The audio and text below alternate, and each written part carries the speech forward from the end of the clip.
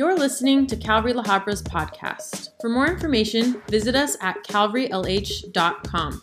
Thanks for listening. Well, good morning. How are we doing? Great. I like what Meade prayed. It is great to just be in the presence of the Lord, right? How many of you guys know we're part of a kingdom? Yeah. What was that like, 2,000 years ago to cross paths with that king? What was that like after the resurrection when, for 40 days, that's what he talked a whole lot about, his kingdom?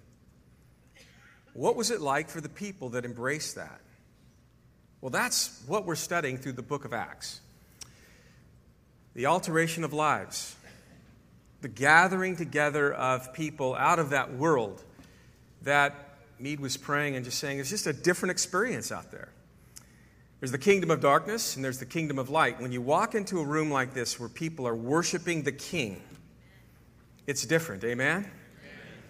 I love the peace that comes over this place when we're worshiping the Lord. So let's turn our Bibles over to the book of Acts, and we will continue in chapter 2, and we'll look at what happens to these people when these who encountered King Jesus, these 12 and 120 that would make up the whole group that would actually experience what Jesus had told the 12 on a couple of occasions. John 14, he would be talking about leaving them. He would say, I'm not going to leave you as orphanos, as orphans, but I'm going to leave you his Spirit, the Parakletos, the one that would come alongside. In our introductions to the book of Acts, we said we would talk a whole lot about the Godhead, that we would talk a whole lot about the Holy Spirit. If you really go through the book of Acts, it's not so much the acts of the apostles. It's the act of the Holy Spirit working through the apostles. And so Jesus said, look, I'm not going to leave you alone, guys. I'm leaving, but I'm going to leave the Parakletos that we talked about. We worship this God, and we are saved by this God, and we are sustained by this God. And this God that's coming back for us is a triune God, a Father, Son, and the Holy Spirit. And so there would be this anticipation in the hearts of the disciples. That anticipation would grow undoubtedly after Jesus showed himself to them after he was raised from the dead. Don't you believe that would be something worthy of greater anticipation? Like everything he said now, I want to think through a little bit more. So here they are. They're hanging out with him for 40 days. Luke tells us he was just showing himself by many infallible proofs. They had the right message. They were following the right one, King Jesus. But man, they needed something to just fill the wind of their sails that would push them through radical persecution and opposition to advance the gospel message. So he showed up. He evidenced who he was, validating every claim that he had made. And then he would say, as I have told you in chapter 1 of the book of Acts, you guys, there's this promise of the Father. Just as John baptized people with water, you're going to be baptized with the Holy Spirit not many days from now. And he even prefaced it, like I've been telling you. And so there was this growing anticipation. Okay, what's next? I'm going to leave, but I'm going to leave you the third person of the Godhead. And he's going to continue to do the work through you. If you and I were there 2,000 years ago, we would have went, wow, now what is next? Well, he said, don't leave Jerusalem. There's a command. Tarry. And this is going to happen. So we know 120 of them would hang out in Jerusalem. Jesus would ascend. 10 days later would be the day of Pentecost, which we noted would be this amazing, influx of people. A multicultural group would just swell up the city of Jerusalem. They're to commemorate the Feast of Pentecost. And as all of these people from different regions, Jews, those that have been converted to Judaism, all just zealous to keep the feasts, to celebrate these amazing events. There, the 120 were for 10 days going up into an upper room somewhere in the city of Jerusalem, and the Holy Spirit fell. The Holy Spirit fell. And that, of course, was a supernatural phenomenon. There was the sound of a mighty rushing wind. If you looked around the room, each person had this thing on their head, like a cloven fire. And they all, each one of them, would have began to speak in different dialects that were known to that day. These were Galileans who would have spoke Aramaic and a bit of Greek. But at the most part, Luke says there were 15 different dialects that were being spoken in that room, at least that the crowd that began to gather around that setting from different areas. He mentioned 15 different areas that spoke 15 different distinct, unique dialects that day, were tripping out because they recognized these are Galileans who should be speaking Aramaic, but they're speaking, they're speaking my language, whatever that might have been. All around the Mediterranean, as far as Rome, as far as Egypt, Crete. And they were tripping out because they were all saying the same thing. They were all worshiping God, and they were magnifying God and just praising the wonderful works of God. That brings us to the response of the crowd. They were tripping out on that. They were amazed. They marveled. Some of them asked the question, what is this? What does this mean? Others were like, they're just full of wine. They're drunk. And that sets the stage for Peter. Peter will give the first sermon. We're going to get through it this morning, trust me. We've talked about getting to it for about 5 weeks, but we're going to get there today. But Peter is this guy who he liked to be the first in everything. Whenever Jesus was talking, he was the first to open his mouth and rebut him or question him or second guess him. That was Peter. Peter was the first when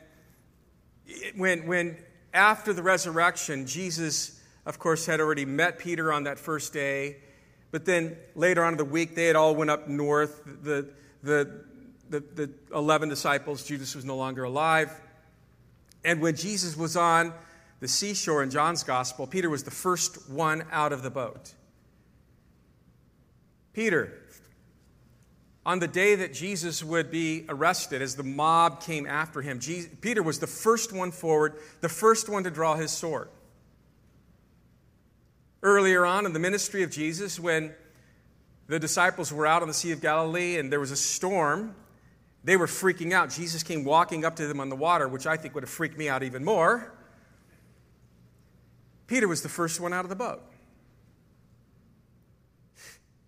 Peter was the first one to speak up when Jesus had told the disciples on the night that he was being tried, the next day he'd be tried. All of you guys are going to have a really hard time with me. They're going to strike the shepherd and the sheep. You're going to scatter. Peter was the first one to speak up and say, all will deny you, but I'll never deny you. Peter would be the first one to deny him out of the 12. And so ironically, 50 days after he denied Jesus, we now move into, as the Spirit has fallen on these people, we move into what we call the church age and the era of grace.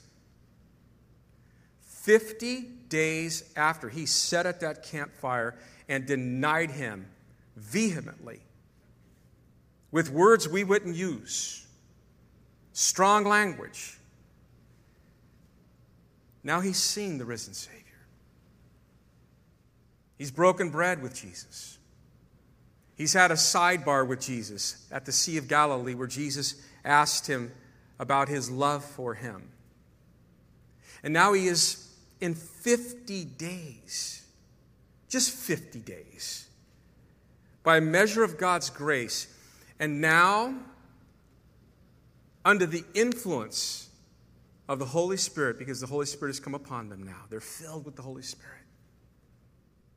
50 days after being that denier, he will stand up boldly and proclaim Jesus to the very group of people who 50 days earlier radically, brutally crucified his rabbi that he walked with and was identified with, so much so that he was afraid 50 days earlier to even say so.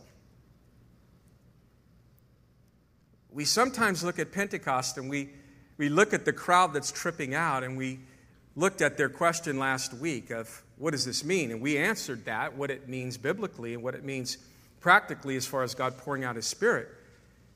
We looked at those that would be accusing them of being drunk. We looked at all of that, but also this is the same people group. This is the same religious group that 50 days earlier was successful in going to Rome and saying, kill this guy by way of crucifixion, please. And they did. Oftentimes we wonder about sharing our faith. Oftentimes our hearts race when we see the Lord opening that door, and we're like, oh, I don't want to be rejected by this person asking me questions, or whatever it might be. Rest assured, Peter was very human. For 3.5 years traveling with Jesus, as we go through the Gospels, all you see is the humanity and the carnality of this guy. The guy really didn't do a whole lot right, except follow Jesus, but he fumbled along the way. But here he is. And as we look at the redemptive plan of God that was formed before the foundations of the earth, Peter, that denied the very Son of God, through the grace of God and the love of God, would get the nod of God to be the one that would first stand up in the ecclesia, in the church, and proclaim his Son, who he really is.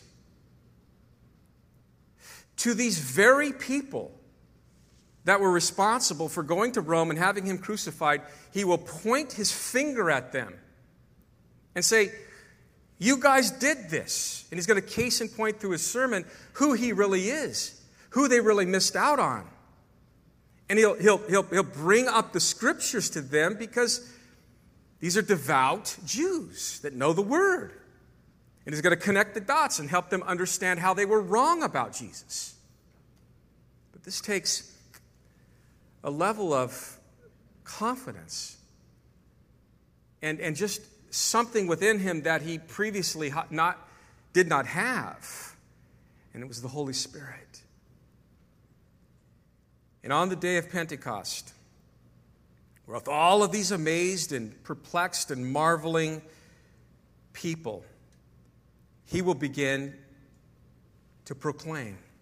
It starts off in verse 14 by Peter standing up with the 11. He raised his voice and said to them, men of Judea, and that's the surrounding area around Jerusalem, and all of you who dwell in Jerusalem. So you guys that are from Jerusalem, you guys that are outside of Jerusalem, all of you devout guys that are here listening to us, and you're tripping out on what you're hearing as we Galileans are speaking in tongues.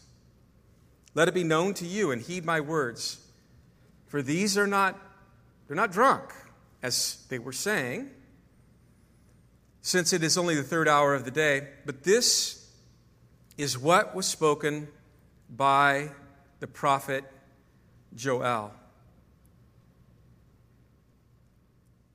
Peter, at this time when he stands up, he looks at them in the eyes, and the first thing that he goes to is not, listen, this is what I feel.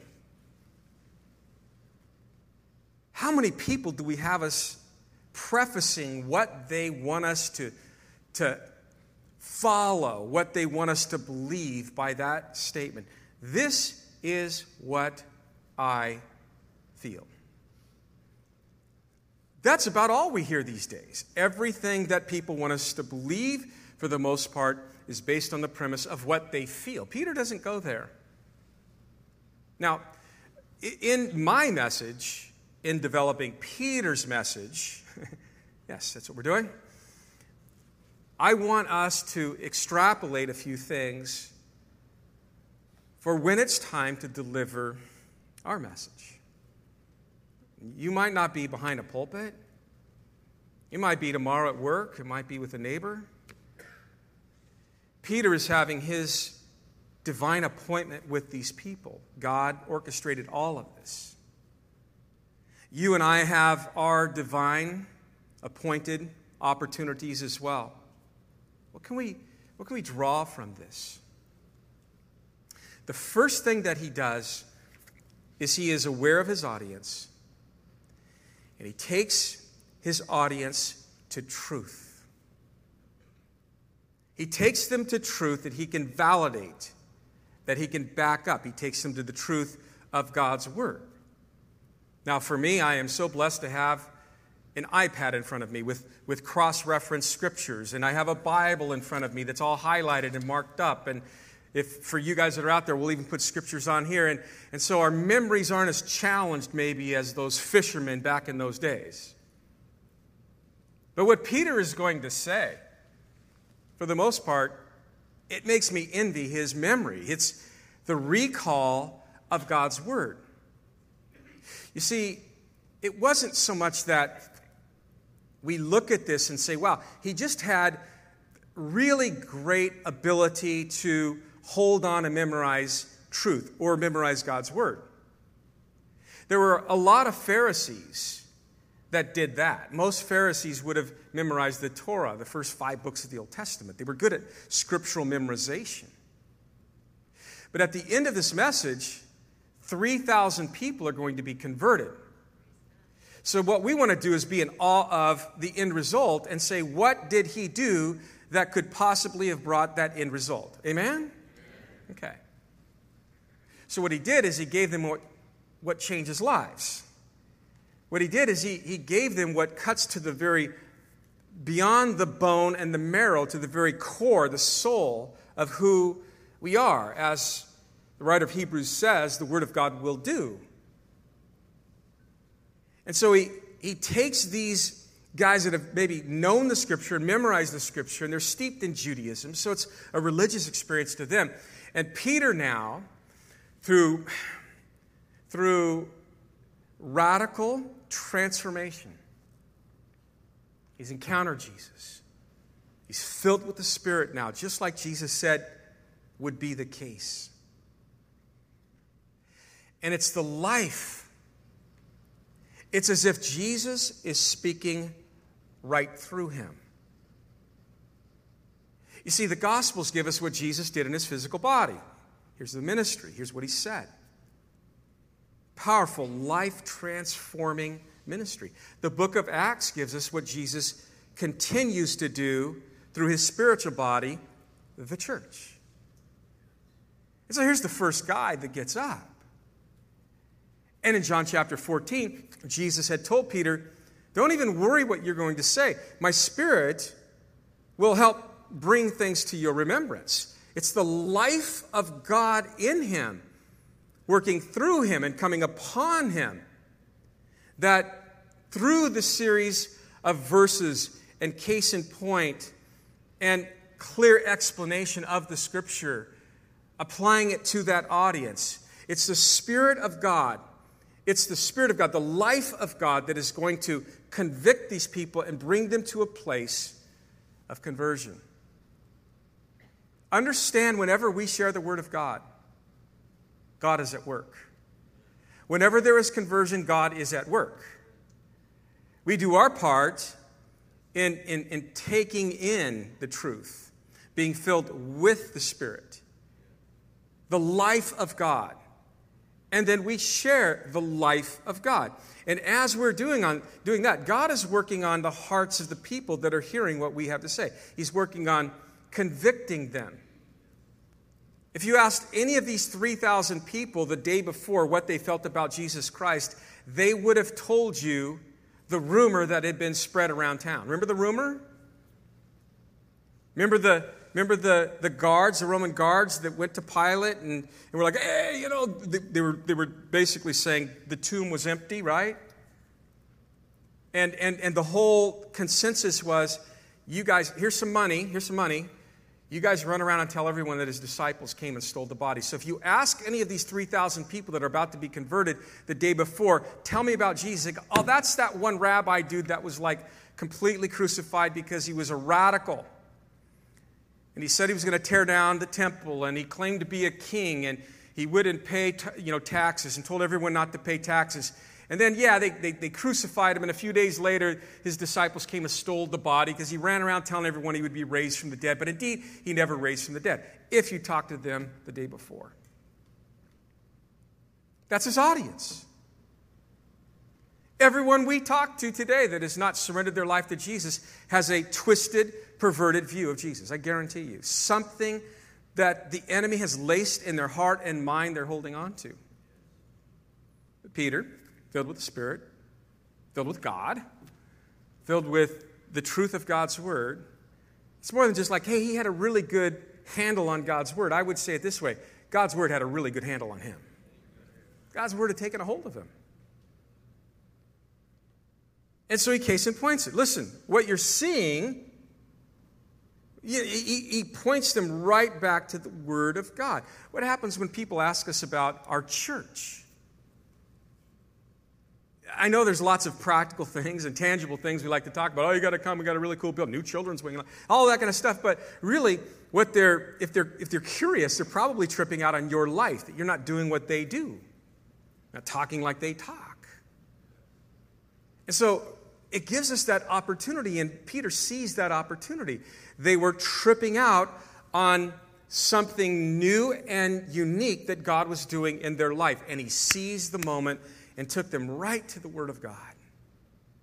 This was just spoken by the prophet Joel.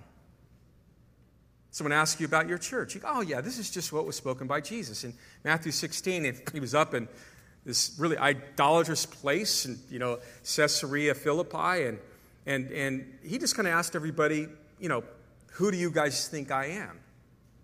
And it was in that context that Jesus would say he would build his church. And he just walk them through who the church is and who we are. That's the right answer when they ask about Calvary La Habra, amen? That's a good biblical reference. Referring to the prophet Joel, verse 17, and he quotes a prophecy. It shall come to pass in the last days, says God, that I will pour out my Spirit on all flesh. Your sons and your daughters shall prophesy. Your young men shall see visions. Your old men shall dream dreams. I'm starting to dream dreams now, not see visions anymore. And on my men servants and on my maid servants, I will pour out my Spirit in those days, and they shall prophesy.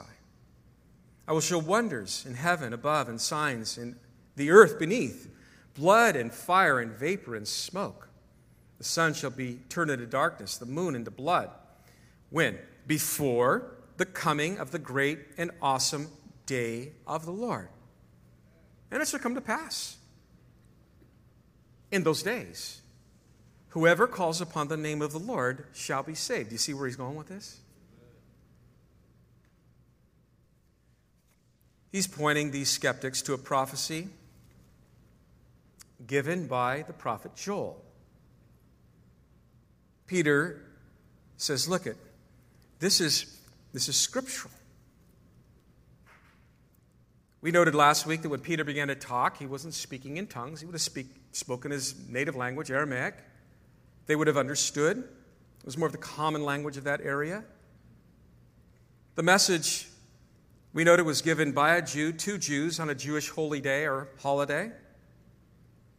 As we read on, he is going to talk about the resurrection of the Jewish Messiah, who was born a Jew, lived as a Jew, died as a Jew, and was raised from the dead. That Jew. And we noted that he's going to give 3 explanations to the sermon. He's explaining what happened.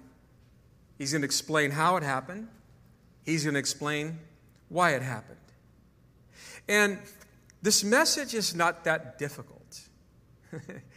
If you went to Peter after 3,000 people have been saved, and you're like, whoa, at the end of this message, look at this. And say you came to him the next day and you go, Peter, what in the world did you say to those people that 3,000 of them are now like followers of Christ like you? What is it that you said? You know what he'd say? Yeah, it wasn't that complicated. It was kind of simple. I answered their question. I just answered their question. I simply told them about Jesus. And I simply invited them to give their life to him. And it was effective. It was effective because it was scriptural. He's going to say that which is spoken by Joel, and then he's going to reference to David. And in both of those cases, he's going to quote in the psalm where David spoke and to the prophet Joel when he spoke about this particular event. It was simple. It was scriptural. It was also Christ-centered. He's going to mention Jesus in verse 22, 23, 32, 36, and he's going to kind of wind it down with, God has made this Jesus whom you crucified, both Lord and Christ. And it was convicting. And it was convicting because it was not only filled with the Word, but Peter, again, was filled with the Spirit.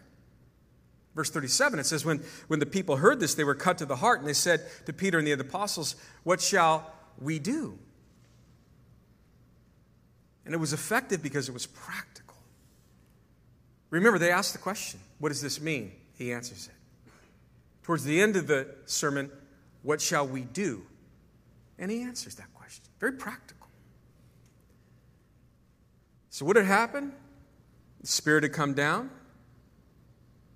The joyful worship that you're hearing in your native languages, as we're just praising and worshiping and recognizing the wonderful works of God, it's not the result of these people being drunk.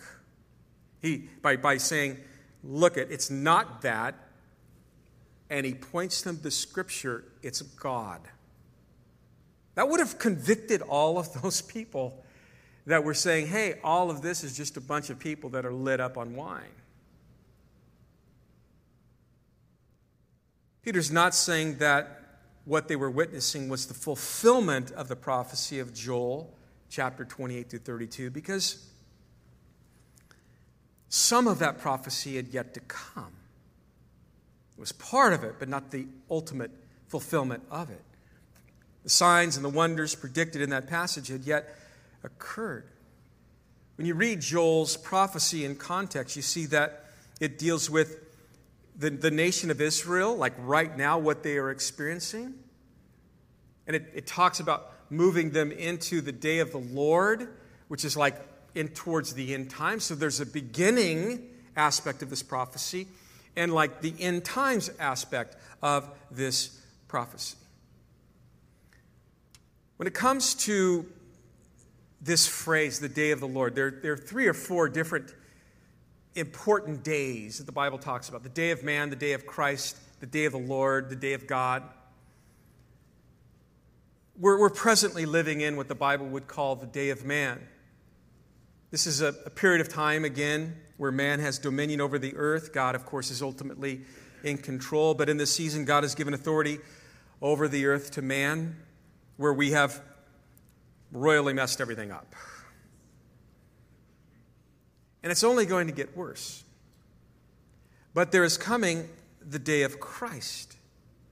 And that's speaking of the rapture of the church, the day where the groom is going to come back for his bride. In Philippians 1:16, it says, being confident of this very thing, that he who has begun a good work in you will complete it until the day of Jesus Christ. But then we have the day of the Lord, which Peter is mentioning here. And it refers again to a period of time that begins with the church age. The time from the birthing of the church that we're seeing here, all the way through the rapture of the church, which is the day of Christ, and even forward, it's a reference to the tribulation period, second coming, and all the way to the millennial reign of Christ, even all the way down to the new creation, to the very end is the idea. Paul would say in 1 Thessalonians 5, 1 and 2, but concerning the times and the seasons, brethren, I have no need to write to you, for you yourselves know that the day of the Lord so comes as a thief in the night. He would say in verse 4, but you, brethren, are not in darkness. You're not spiritually blind like those who are spiritually dead or spiritually just closed to these truths. And then he would say in verse 9, for God did not appoint us to wrath, but to obtain salvation through our Lord Jesus Christ. So what they were witnessing, the Spirit being poured out, the church being birthed on Pentecost, was not so much the fulfillment of Joel 2, it was the beginning of that prophecy. The people of Peter's day really didn't know. If you went to a Jew and said, hey, help me understand the timeline of this prophecy, they really didn't, understand the timeline completely to this prophecy. They knew that there were the two comings of the Messiah. They would have talked to you about that, but they didn't know how long of a lapse there would be between the first and the second coming of the Messiah. Isaiah 53. They knew that he would come, for the most part, as a suffering servant. He would be despised and rejected by men, a man of sorrows and acquainted with grief. He'd be wounded for our transgressions, bruised for our iniquities there. They also would have known that he came in glory one day to set up his kingdom. So he comes to suffer, but then he comes in glory to set up his kingdom. That whole prophecy we like to read around Christmas time in Isaiah chapter 9, verse 6. Unto us a child is born, unto us a son is given, and the government will be upon his shoulder. His name will be called Wonderful Counselor, Mighty God, Everlasting Father, Prince of Peace. And of his kingdom there will be no end. The part of Joel's prophecy that talks about the events happening in the latter days, the days in which God would bring to completion his plan for mankind, he says, listen, some things are going to mark that. Verse 17, sons and daughters will be prophesying, young men will see visions, old men will dream dreams, maidservants and men servants will prophesy. The Spirit's going to be poured out on men and women, young women, older women, and the other part, young men, older men as well. And then he's also, as we get to those end days, latter days, you're going to see there's going to be signs and wonders in heaven and on earth before the notable day of the Lord, the day in which we are taken up. And then we talk about God's judgment upon the earth, Revelation 6 through 19, and that's the whole tribulation period. But then there is that second coming. He is going to come and set up his kingdom and rule and reign for 1,000 years. That's Revelation chapter 20. It is interesting that Jesus himself references this same prophecy in Joel when he's with the disciples on the Mount of Olives, giving the Olivet Discourse in Matthew chapter 24. He's quoting from Joel as he's declaring his second coming is going to be taking place right after the tribulation period. It's the words of Jesus. For as lightning comes from the east and flashes to the west, so also will the coming of the Son of Man be. For wherever the carcass is, there the eagles will be gathered together.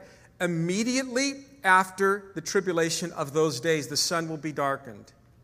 The moon will not give its light. The stars will fall from heaven, and the powers of heavens will be shaken. Then the sign of the Son of Man will appear in the heaven, and all the tribes of the earth will mourn, and they will see the Son of Man coming on the clouds of heaven with power and great glory.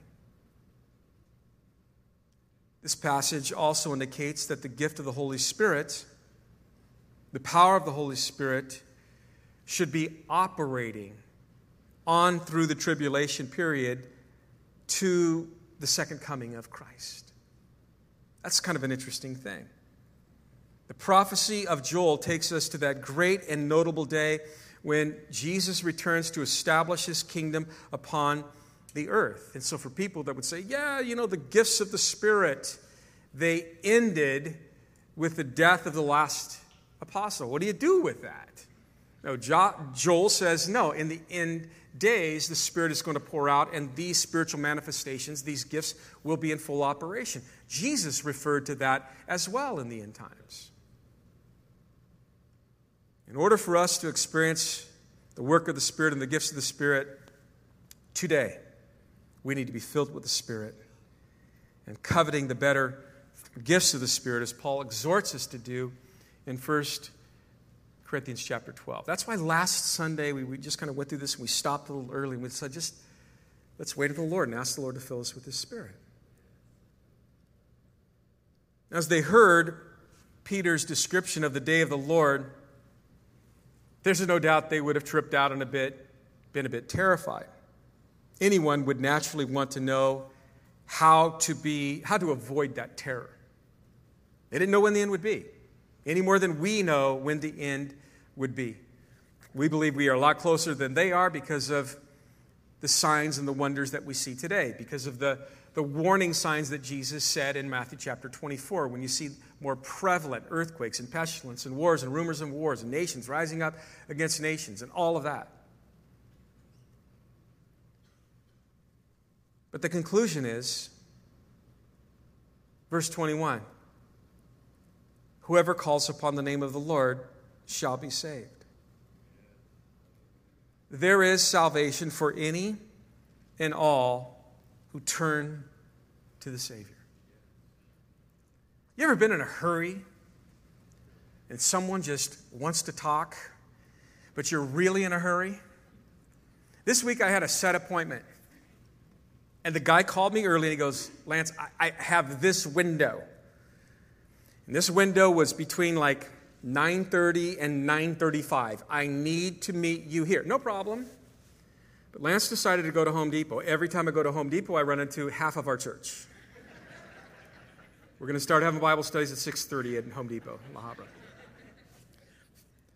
But this time I left. Walked out of the store and I'm like, I made it. Loading up my truck, and all of a sudden, hey. I turned around, and this is what this guy said. He goes, you were nice to that lady at the register. I'm like, oh, that's Norma. She's really cool. And I've been praying for her, praying with her, and just a part of the conversation. He goes, why? Oh, no. And the guy just, he even goes, I can tell you're in a little bit of a hurry. Why? How can you tell? And as soon as this guy, I don't know all of what he was saying a lot. I just started praying. Lord, please. If this guy needs to know you, okay. And it was amazing because all I had to say was about two things. I just listened to him. He's just bearing his soul, bearing his heart. This happens a lot. It happens a lot to me. Home Depot is like a good place to see people converted. And all I did is I thought about this. All you want to do is plant seeds. I don't save anybody. You just want to plant seeds. And sometimes the seeds are being planted as the gospel is being lived out. Right? Yeah, you let some person have you go first in line. No one's doing that in Home Depot. No one's smiling in Home Depot. Well, you can't mask on anyway, you can't tell. But yeah, you can in their eyes. They're not smiling. But you can be that one person. It sets up the opportunity for the needy person to see something different and to start the questions. Did I lead the guy in a sinner's prayer and have Meade come down and sing Come Just As You Are? No, we didn't do that. It would have been great. Hold on, I got this Crystal Lewis song on my phone. Let me just play this song. Come just... No, we didn't do that. We just did some planting seeds. Just shared the love of Jesus. He knew and I knew. Jesus is real. There's a need for him. Okay. Whoever calls upon the name of the Lord. How many of those people are we going to run into this week? Salvation for all that will turn to the Savior.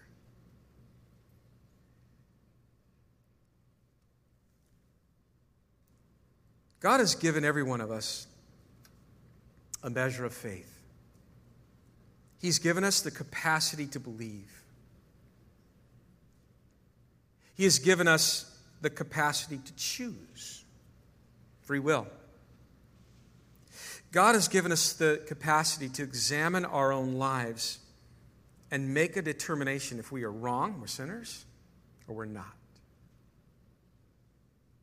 God has given us the capacity to be impacted. Every one of us have the capacity to be impacted by His Word. After Peter explains again who Jesus is, and died on the cross and raised from the dead, again, they will be cut to the heart by the Word of God. He's given us the capacity to acknowledge our need. Once they were cut to the heart, they're going to say to Peter and the rest of the apostles, men and brethren, what shall we do? They recognize their need. Everyone you share your faith with has the capacity to recognize their need. God has given us the capacity to repent. Peter would even say to them, repent. Be baptized in the name of the Lord Jesus for the remission of your sins, and you shall receive the gift of the Holy Spirit. God has given us the capacity to repent. God has given every one of us the capacity to be saved. 40 and 41, we'll get there. It says, with many other words he testified and exhorted them, saying, be saved from this perverse generation. What a great thing to say, by the way, to people today. Be saved from this perverse generation. They're going to be, amen. And then those who we have the capacity to gladly receive what we previously wholeheartedly and hard-heartedly rejected. When you bring the supernatural into a natural conversation, the supernatural will do what the supernatural said he will do.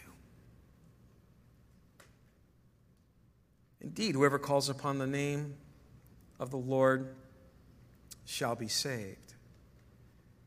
Peter explained next how it happened. Not just what happened, but how it happened. 22. Men of Israel, hear these words. Jesus of Nazareth, a man attested by God to you by miracles and wonders and signs which God did through him in your midst. As you yourselves also know, him, being delivered by the determined purpose and foreknowledge of God, you have taken by lawless hands, have crucified and put to death. Oh, man. Whom God raised up, having loosed the pains of death, because it was not possible that he should be held by it. He goes right to the founder of the church, Jesus, the one that they had recently, 50 days earlier, crucified.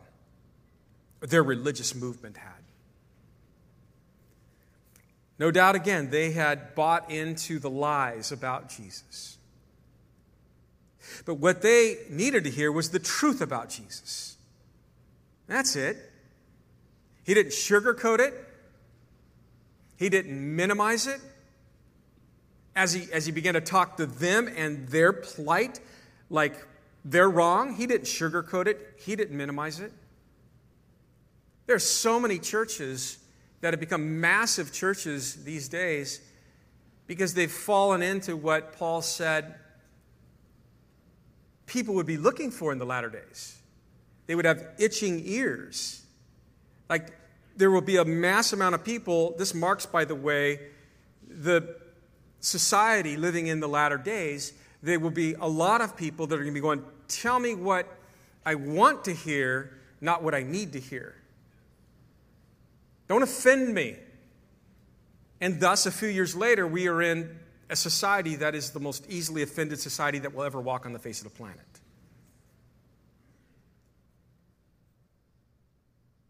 But as you look at this, Peter, under the inspiration of the Holy Spirit, and I believe out of now love for the lost, he's telling them what they need to hear about themselves and what they need to hear as it relates to truth about Jesus. Didn't water it down, didn't candy coat it, didn't just, here it is. And I'm so proud that the first preacher wasn't afraid to preach. I'm sure Peter probably would not want these accolades 2,000 years later. But Peter, I am so proud of you. I know he's not listening to me. I'm not going to do that weird thing. Yeah, you're listening to us right now. No. We pray to Jesus. He listens to us. But if I were to compliment Peter today as a preacher myself, I'd say, dude, I'm so grateful you just were not afraid to preach Jesus. I am so proud of you, Peter, that you just never stopped preaching Jesus. I'm so proud of you that you didn't back off. I know it put you on a cross upside down and everything. That part was pretty brutal. But I'm so glad you didn't wimp out and you showed up and you weren't afraid to speak up. I'm so proud that you weren't afraid to tell people their plight and what they did wrong and how to get right. I'm so proud of this man that was a fisherman that always stuck his foot in his mouth. But after he had seen Jesus, I don't know, that embrace, he couldn't but talk about him. So he talks about Jesus. A man attested by God. That means exhibited in the Greek. Revealed as God in human flesh. This was evidenced that he was God in human flesh by the miracles and the wonders and the signs in which he did. That's the whole purpose of the Gospel of John, is to present the deity of Jesus. How do you present the deity of Jesus? Did John just say, he's God, he's God, he's God? No. He showed Jesus doing things that God alone could do. And that at the end of that gospel, he's like, there's many other things I could have written, but I wrote these things that you might believe that he is the Christ, the Son of God, and that you might find Zoe, spiritual life in his name. So look at all the miracles and the wonders and signs. Think about this. He says to the crowd, he's getting them to consider Jesus. The truth about Jesus. He did all this right in front of us. You know this. These were convincing proofs. You can't claim ignorance. In Luke chapter 7, verse 16, Jesus, he raises the widow's son, and the people say, a great prophet has truly risen up among us, and God has visited his people. Guys, you know that. He did things that only God can do. So you know this evidence was open, it was undeniable, it's still fresh in your minds, it's still the talk of the town. Everyone knew this. That's why the religious leadership, your leadership, came and had him put to death. He was a threat to their establishment. It's clear that he was God. Many of you and your friends had heard him speak, watched his life, maybe seen him raise someone from the dead, or knew the family members of the one he had raised from the dead. These things were not done in a corner, wide, open, public. And then Peter knew that they would wonder if Jesus, if he had all of this power of God, then why the cross? That's why he says in verse 23, as the Son of God, he was submitted to the plan of the Father. He being determined, or being delivered by the determined purpose and the foreknowledge of God. This was part of the Father's plan in giving his Son as a Savior to the world. God the Father had planned it, or ordained it. Every detail from the virgin birth forward to his death, burial, and resurrection. Even man's involvement was all part of this. Even all the way down, you could say, even Judas, what Judas did, that was foretold in Scripture. God in his omniscience had planned all of this in advance and worked all of this into his eternal plan. And unless they would feel that they were absolved from any kind of guilt or had to take any kind of responsibility in being wrong about Jesus, Peter says, you guys, verse 23, you nailed him to the cross, you put Jesus to death. Basically, he's like, guys, even though this was all part of the Father's plan, and even though Rome actually carried out that crucifixion, the people here in the region were the instigators behind all of this. God knew it. But you also need to know God raised him up from the dead. Yeah, you guys were all party to and part of the crucifixion, but he raised him up from the dead. The sentence of Rome in the Roman court was reversed by a higher court, you see, whom God raised up, having loosed the pains of death, because it could not be possible that he should be held by it. So the resurrection he brings in, proof of the deity. The early church knew this. The resurrection would become a central theme for the early church. By the time the letters would start to circulate, the New Testament letters in 1 Corinthians, that first letter in chapter 15, Paul would hinge everything that they are on the resurrection. Our being forgiven of our sins, our preaching, our loved ones being in heaven and not just being some disembodied spirits floating around. All of that was hinged on the resurrection of Jesus Christ.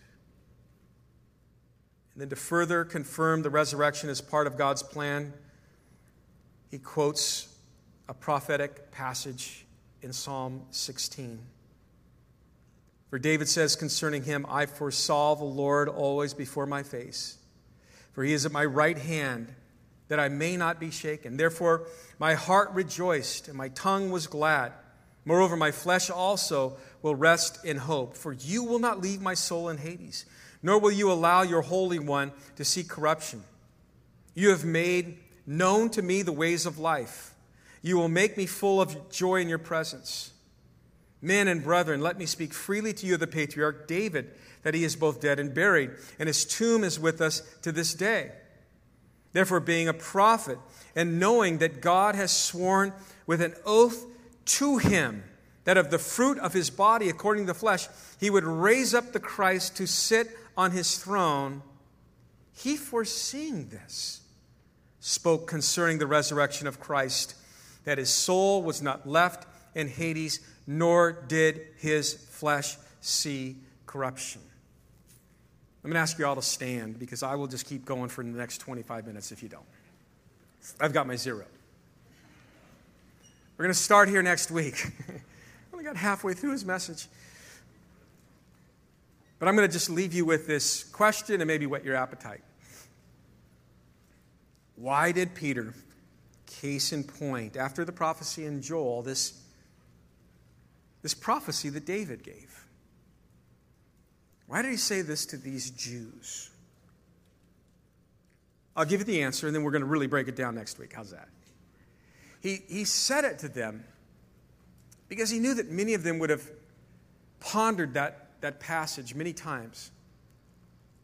David just talking about this, I'm going to die, but I'm not going to stay dead. As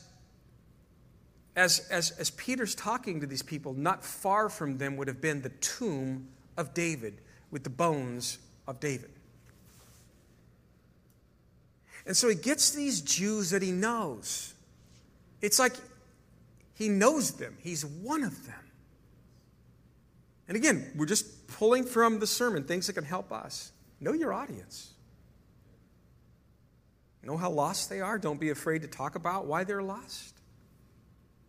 And then look for something that you might be able to tie to the Word of God. And for these Jews, they needed to just understand what the Word of God had to say about the Messiah. They had missed all of this. They had marginalized all of this. We don't understand that part. He's like, well, hold on. If David said that, we must at least attribute it to something. We've got to connect it to something. And he was speaking in a prophetic sense about the Messiah, and they knew that. Maybe they just hadn't given enough thought about the scriptures that talked about the resurrection of the Messiah. I would say that the average person we share our faith with today hasn't given much thought about the scriptures that talk about the resurrection of Jesus. And as he began to connect those dots, I'm sure some of these are looking around going, never saw it in that light. Never thought about it that way. But the Word of God empowers that the Word of God, empowered by the Spirit of God, is touching their hearts. And they're beginning to open up and soften up. And 3,000 of them will be saved. And I know most of us would be like, but you don't understand, Lance. I don't like sharing my faith. Just if we were honest, I'm afraid to share my faith. Maybe you feel inadequate. I just, you don't know who I've been. You don't know what I've done. We are still in that era of grace.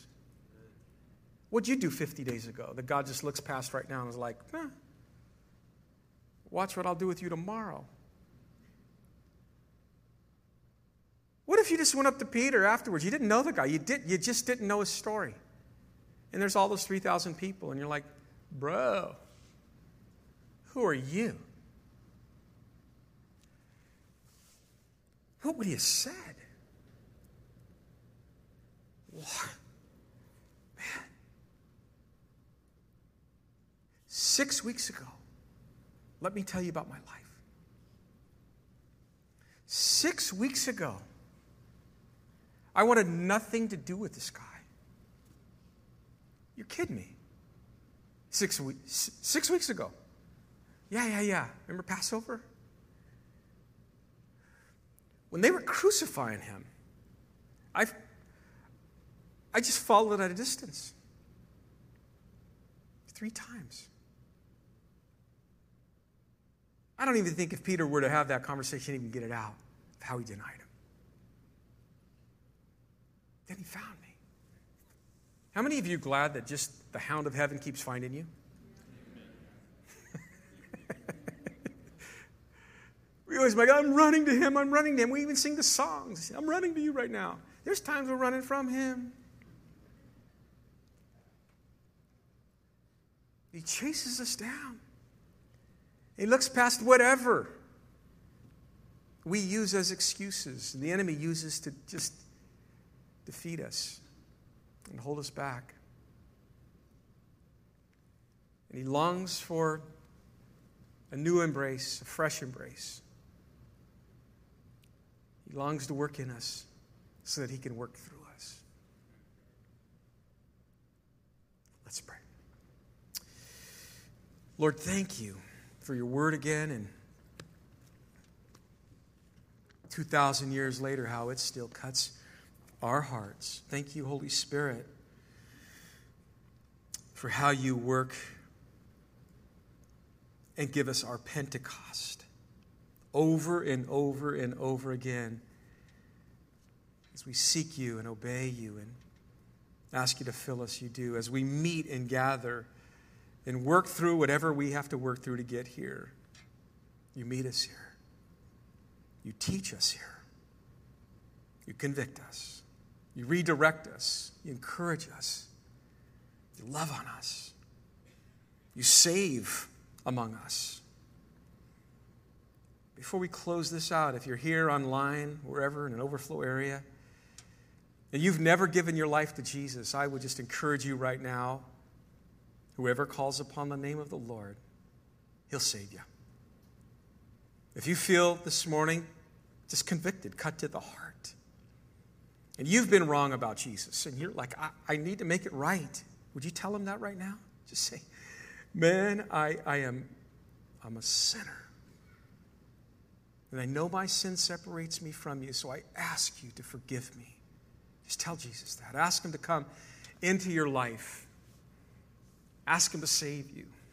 Ask him to fill you with his Spirit, with his love. Love for him, love for his word, love for the lost, love for the church, love for his return. Thank you, Lord, for your continued work, advancing in this era of grace, your Son, in our hearts, in our lives, and in this world. Our world needs Jesus. We just need you, Jesus. And may we be faithful to do our part in sharing you with a world that so needs you. We love you and we pray all this in Jesus' name. Amen and amen.